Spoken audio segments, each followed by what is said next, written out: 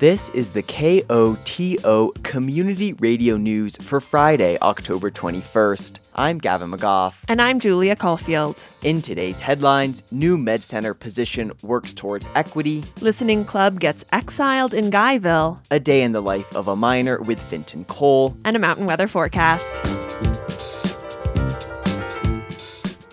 Callie Granita had left Telluride and her work in the medical industry behind when she went home to Argentina to earn a degree as a court interpreter. She then moved to the East Coast and planned to begin a new career.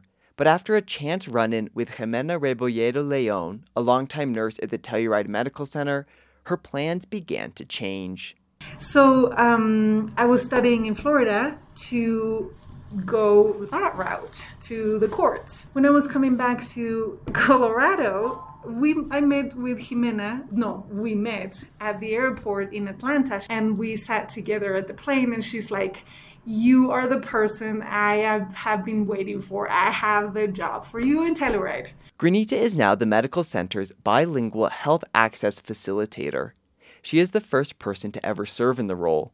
Her work has quickly become crucial as she helps to organize appointments, transportation, billing, and interpretation services for many of the health center's patients. The health system in the States, it's a lot crazy. So my role here is to help those patients, English speakers or Spanish speakers, to make appointments, say, in Montrose Memorial, or if they have to go to St. Mary's in Grand Junction, if they have to see a specialist, if they have to find a dentist that is a network with their insurance, stuff like that they get, like, they don't know what to do. I do some research, I call, and I get them connected, and I make the appointments and stuff like that. Navigating the health system is especially difficult for people who speak English as a second language or who are undocumented and therefore uninsured. Challenges accessing healthcare come to fall acutely on Telluride's immigrant and Latino population.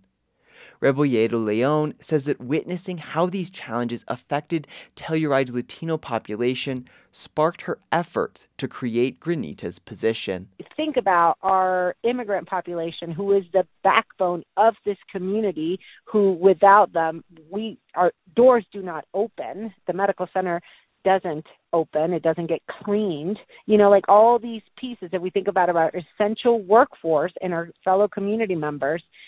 If they cannot access medicine at a price that they can afford, then they're hugely problematic. Rebolledo Leon says that the job, beyond being a mere interpreter, is someone who will advocate for their patients in a complicated health system. It's not just a bilingual person. It has to be someone who is willing to get on the phone and plead with specialists for a discount for their undocumented, therefore uninsured patients. Do you know what I mean? So it's not just being bilingual, it's having wherewithal to understand how important it is and fighting for it. In Granita, it seems that the health center has found that person. Granita laughs as she recalls her former nickname around the med center offices. Actually, my nickname before was Mama Callie, because I was always like, "Oh, they need someone here, go talk to them. Oh, I know this person here, maybe they can help you." It's been like, I don't know. When Jimena said, "This is meant for you," I'm like, maybe it is. Maybe after all these years of knowing people and whatnot. The work of finding resources, connections, and funding for patients extends to all hours of the day, Granita says. Many clinics in the area have no medical interpreters, so that job often falls to her. In many, many places, they don't have interpreters. So, like, for example, I have a patient who's been going to Norwood, the dentist office there, and when she goes there, they don't have an interpreter, so she calls me. So I go to a room and I interpret for her, even though she's in Norwood. I mean, I take the extra step. If I'm not busy, obviously, I can do it. For the most part, I've been able to help her. Yeah. But, it doesn't end here. And it's not only 8 to 5. It goes. Both Granita and Rebolledo Leon say that the position is constantly at risk of losing funding. The Telluride Medical Center makes money largely through reimbursement from insurance companies, so un- and underinsured patients are simply not as lucrative for a medical center always trying to make ends meet. Nevertheless, Rebolledo Leon says that the new position has already had a clear impact. We're scrambling always to fund it, but it's, Cali's, she's incredible. The work that she's been doing, we've seen our mammography rates improve. We've seen our annual physical exam rates improve. Like, we are just reaching more of our immigrant patient population, and anybody who needs a little bit more assistance in making things happen, they're also benefiting from this. In the ongoing fight to make the U.S. healthcare system more navigable and equitable, Granita's work is just a drop in the bucket. But it seems that patients across Telluride are already feeling the many, many ripples. This Monday, the Wilkinson Public Library holds its monthly listening club. It's like a book club for albums. Laura Colbert will lead the October club with her work of choice, Liz Phair's 1993 Exile in Guyville. KOTO News spoke with Colbert about her selection.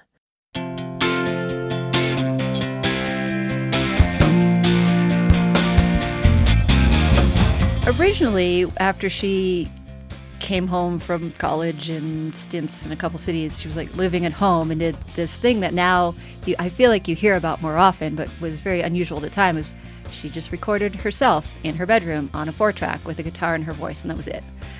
And certainly very unusual for the time. Made some cassettes. They got out. Some people liked them. Some people dubbed them. Eventually, somehow a cassette or two made it to a major record label, and she ended up signing with, I think, Matador Records for Exile in Guyville.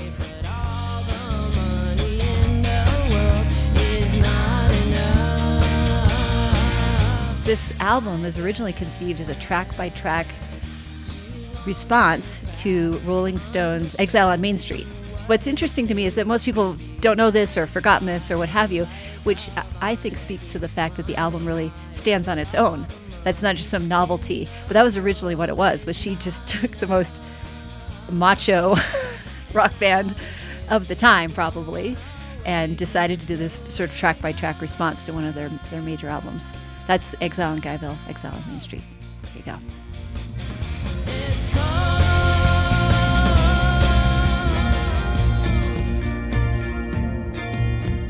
If you ask me how I first heard about it, I wouldn't be able to answer that. It's sort of been lost to time. Maybe it was college radio, maybe it was the local indie rock station, because this was considered, at the time, it was indie rock. There was this category. And it just lyrically really struck me. It also sounded different, just sonically, the instrumentation, it was pretty stripped down, wasn't super produced. But there was something about what Liz Phair had to say that really worked for my late teens and early 20s. Tell him to run farther, make him measure up decades longer than you. There was this one track called Help Me Mary that was my anthem for a while.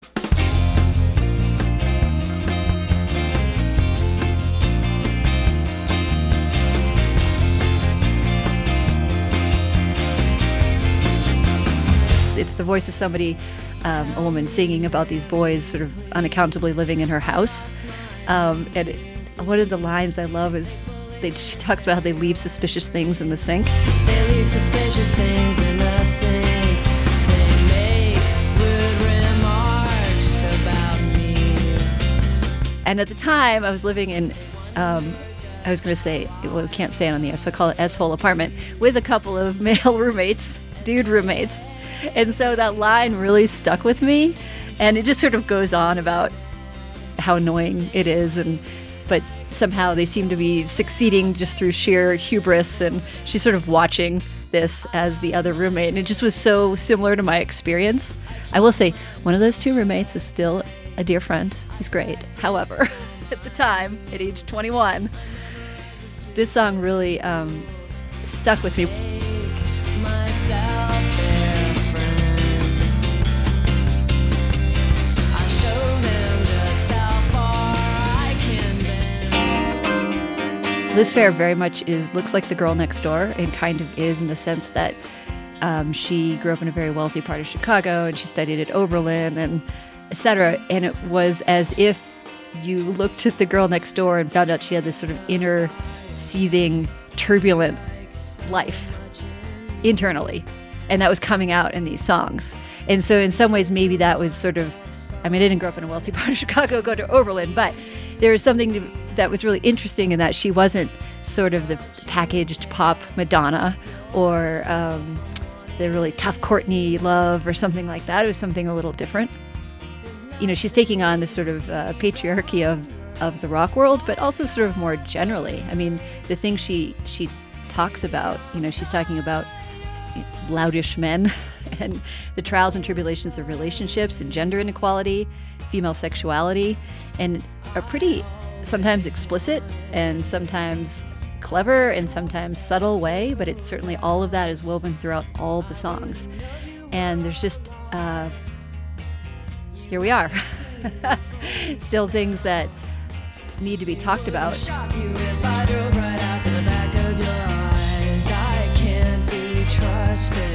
They're saying I can't be true. Laura Colbert will lead the October Listening Club on Exile in Guyville on Monday, October 24th from 6 to 7 p.m. at the Telluride Music Company. More information is available at TellurideLibrary.org.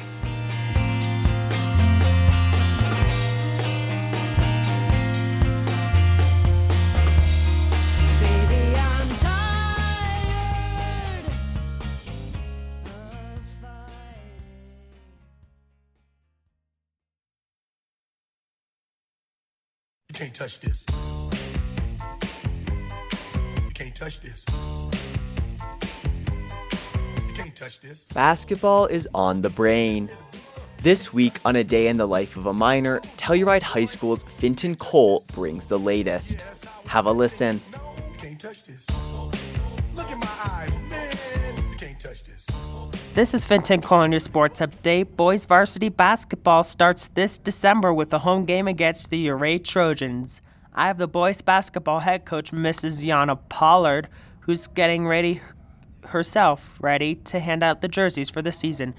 Ms. Pollard, how long have you been coaching basketball? I've been coaching basketball technically since I was a player in high school as a requirement to be on the varsity team to coach summer clinics to younger players. And I officially started coaching when I worked with the Cal women's basketball team. But I've been coaching here at Telluride Middle and High School for the last 3 years. How was your time with the middle school basketball team? It's been great. We just started about 3 weeks ago just with practice. The boys had their first game on Tuesday of this week, and it's been great. We have over 40 student athletes coming into the gym every day to play. And yes, we're getting to know each other and know the game of basketball some more. When was the first time you recalled them playing basketball? You know, our student athletes all have a wide range of experience. Some of them have played with me before the last year or two, and some of them this is the first time in the gym. Are there more games coming in the future other than Ouray? They sure are. We have a lot of teams in our division. If anyone's interested in our schedule, you can find it at TellurideAthletics.com. Just go under the winter sports category and you can find the boys middle school schedule posted right there. What skills will you have for winning the championship that you will put into this year? That's a great question, Finton. Obviously, our goal, since we won the championship last year, is to keep the championship here at home in Telluride. We have to do a lot of things, but our key is boxing out, getting the rebounds, hustling, and communication. And finally, who's your favorite NFL team and why? Well, unfortunately, I grew up as a New York Jets fan because my family's from Brooklyn, New York, and it's a firefighting team. So I still follow the Jets, but I actually watch all NFL games because I love football. Ms. Pollard, thank you for taking the time to chat with us. Thank you, Finton. Good to see ya. I'm Finton Cole, reporting live from Telluride High School, and we'll see you next week.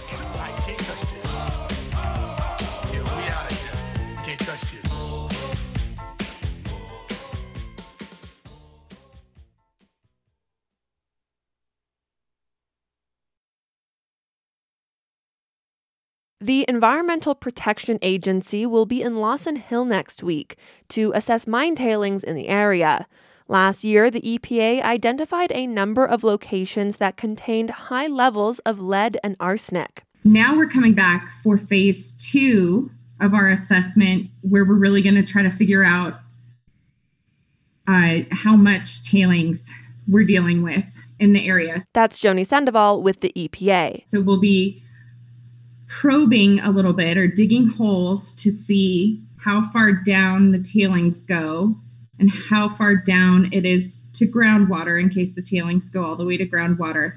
And then we'll also be looking at really trying to ensure that we've got accurate boundaries. And that's just to be able to tell how much material we have so we can start talking about future ways of potential remediation. She adds they'll be doing initial studies on several other areas that might contain toxic tailings. The EPA will be using hand tools, augers, carts, and a generator to collect samples near the Galloping Goose and Galloping Goose connector trails. The trails will remain open, but individuals should expect activity and generator noise nearby. The EPA will be conducting work in Lawson Hill Monday, October 24th through Friday, October 28th. After the agency consolidates its data, it will return to San Miguel County over the winter and spring to discuss remediation efforts with the community. For anybody who's been to the mind-bending hip camp deep in the wacky heart of the West End, it comes as no surprise. Camp V has been named as one of the bright ideas in travel by Condé Nast. The list of 56 destinations, hotels, and organizations that are shaping the future of travel are featured in CN Traveler magazine. Camp V, a hotel and campsite based in the old Vancouver mining town, is praised by CN Traveler for building a quirky and innovative destination while also rehabilitating the local community and economy. Natalie Binder, who opened Camp V in 2020 after overseeing extensive renovations, says it's an honor to make the list, and she remains excited by Camp V's ever-expanding mission. The Gila River Indian community in Arizona announced plans to conserve a significant amount of its water supplies. KUNC's Alex Hager reports that'll be used to prop up water levels in Lake Mead. That's a reversal from the tribe's plan in August to keep more water. Now they're taking advantage of new money from the federal government. Gila River is seeking payouts from the bipartisan infrastructure law, which are part of a program to incentivize water cutbacks. Stephen Rowe Lewis is the community's governor. We want to be good actors. We want to make sure that the precious water supplies that we have, that it's going to go to a sustainable solution. This is just one conservation plan in a patchwork of other water-saving agreements across the Colorado River Basin. The federal government is putting pressure on water users to cut back as climate change keeps driving a 2-decade megadrought. I'm Alex Hager. Ballots are arriving in Colorado mailboxes, and the language within can vary depending on jurisdictional lines. Keeping up with what's on the local ballots can get confusing, especially in areas where municipalities and counties are right up against each other. But there's a new tool for keeping track of the local ballot issues within the state. The Colorado Health Foundation launched its local ballot measure tracker this week. For Rocky Mountain Community Radio, KGNU's Shannon Young got the details from Kyle Rojas Legleiter, Senior Director of Policy Advocacy at the Colorado Health Foundation. What was the impetus behind compiling all of this information into this type of project? So the impetus really started from us grappling with the complexity of ballots here in Colorado that you mentioned. So for some of the things that appear before voters in every cycle, there's some consistency on our ballots, regardless of where you live in Colorado. So the big statewide elected offices like governor, secretary of state, state treasurer, those kinds of things, appear more or less the same, regardless of what specific community you happen to call home in Colorado. And then usually in every cycle in Colorado, there's a handful of statewide ballot measures where voters get to decide directly on specific policy questions.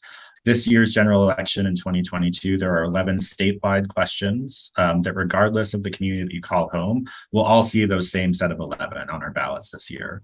But then once you move further down the ballot, you could have lots of additional questions or a few additional questions, depending on the specific lines and boundaries that you happen to live in at whatever your address is or where you're registered to vote here in Colorado. And that can vary quite a bit. And we here at the Colorado Health Foundation believe that all of these questions are actually really important. They ultimately impact what quality of life looks like in the community that you call home, not just now in 2022, but potentially for years or generations to come. So we created this local ballot measure tracker tool to make it easier for people to see not just what's appearing on their own ballot, but also get a sense of what their neighbors in different parts of the state might be voting on this year as well. Something that was surprising to me, seeing the table, right, or seeing the chart, is that the top issue has to do with tax reform and charter amendments and marijuana. Give us a flavor of what some of these tax reform issues are across local jurisdictions. Yeah, and that's one of the things that we hope that this tool helps to create greater visibility into. So as I mentioned, there's 11 common statewide ballot measures that are appearing before voters in 2022, but there's actually hundreds of different local level questions that are appearing before voters in different cities, counties, special districts across Colorado as well. And we're able to sort on the tracker by specific topic measures. And so this year, when we did that sorting, the things that we labeled as tax reform questions are the most common ones heading before voters in local jurisdictions across the state. There are 35 different measures of tax reform appearing before voters in different communities in Colorado. And there's actually a reason behind that that's fairly common across those different sort of tax questions that are heading to voters. And that is that there are provisions in Colorado's state constitution that require specific changes to tax policy in our state, whether those are statewide changes or local level changes, to go directly before voters themselves. So in some cases, these tax reform measures are local tax increases or changes to tax policies and all that as well, because your city council, your county commission can't independently make those decisions. They have to refer those measures and those kinds of potential policy changes directly to the people so that the people get to vote on those measures too. So while that's the most common by number sort of topic or theme on local level measures this year, that's actually not unusual. And what we've seen across different election cycles in Colorado is because voters are the only ones who can decide that kind of policy in Colorado, it becomes a fairly frequent thing that voters are asked to weigh in on. Was there anything in particular when you were compiling this information that surprised you to see it once it was kind of collated into this infographic type of format? Yeah, one of the things that jumps out at us when we look at it this year is there's essentially two different paths that ballot measures can find their way before voters in a general election. One is the signature collection route. So voters, groups of citizens in a local community or across the state of Colorado can go through a signature collection process to put a question directly on the ballot if they collect enough signatures and go through all the steps that are required to have a citizen-initiated measure on the ballot. The other path that questions can take to appear on a ballot is to have a government body essentially call a question and ask voters to decide on that question directly. And that can happen in the case of the state legislature referring a statewide question to voters. And that's the origin story of some of those 11 statewide ballot measures that are appearing in the 2022 cycle before voters. But it's also the story behind a lot of these local level measures as well. So actually the breakdown in 2022 is about 9 out of 10 of the local ballot measures appearing before people were questions that your city council, your county commission, or some other government entity is asking you as voters that they serve to decide directly on this policy question. And it's only 9% of the local ballot measures that are going to appear before people that actually made their way onto the ballot because they were initiated outside of government structures by citizens themselves going through that signature collection process. Colorado Health Foundation put out a poll earlier this year, the Pulse poll, which we covered, that identified some of the top areas of concern for voters. Did that help to inform the development of this tool? Yeah, it helped us to sort these hundreds of different local ballot measure questions into categories and sort of sort this information in ways that we believe is how people are thinking about what are top concerns in the communities that they live in directly, but then also the state more generally. So, for example, on our annual Pulse poll this year, we ask people to tell us what they think the top issue of concern for Colorado is, what's keeping them up at night, essentially. And the thing that we heard overwhelmingly this year and this year's poll is that 86% of people in Colorado are very concerned about the affordability of housing in our state. And we actually see that reflected in the questions they're making their way before voters in sort of these local ballot measure questions in communities across the state of Colorado. So shortly behind tax reform questions that we talked about already, where there's 35 of those tax measures across different jurisdictions in Colorado, housing-related measures are actually one of the other most common topics that we're seeing on local ballots across communities in Colorado. There's 23 different local level measures related to housing policy in some shape or form appearing before local voters here in Colorado this year. In some cases, the specific question is about regulation of short-term rental properties, as an example. But in other cases, it's about the rights of renters compared to landlords, or to fund the construction of specific housing projects to create more housing supply in communities where there may not be enough housing to go around currently. Kyle Rojas Legleiter of the Colorado Health Foundation, thank you so much for speaking with me today. Thank you. Appreciate it. For KGNU and Rocky Mountain Community Radio, I'm Shannon Young in Boulder.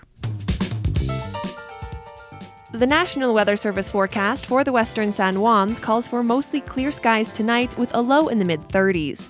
Saturday should be mostly sunny with a high around 50 degrees. Winds could gust as high as 40 miles per hour. Saturday night, there's a 90% chance of rain and snow showers with a low in the mid-30s. Winds could gust as high as 50 miles per hour.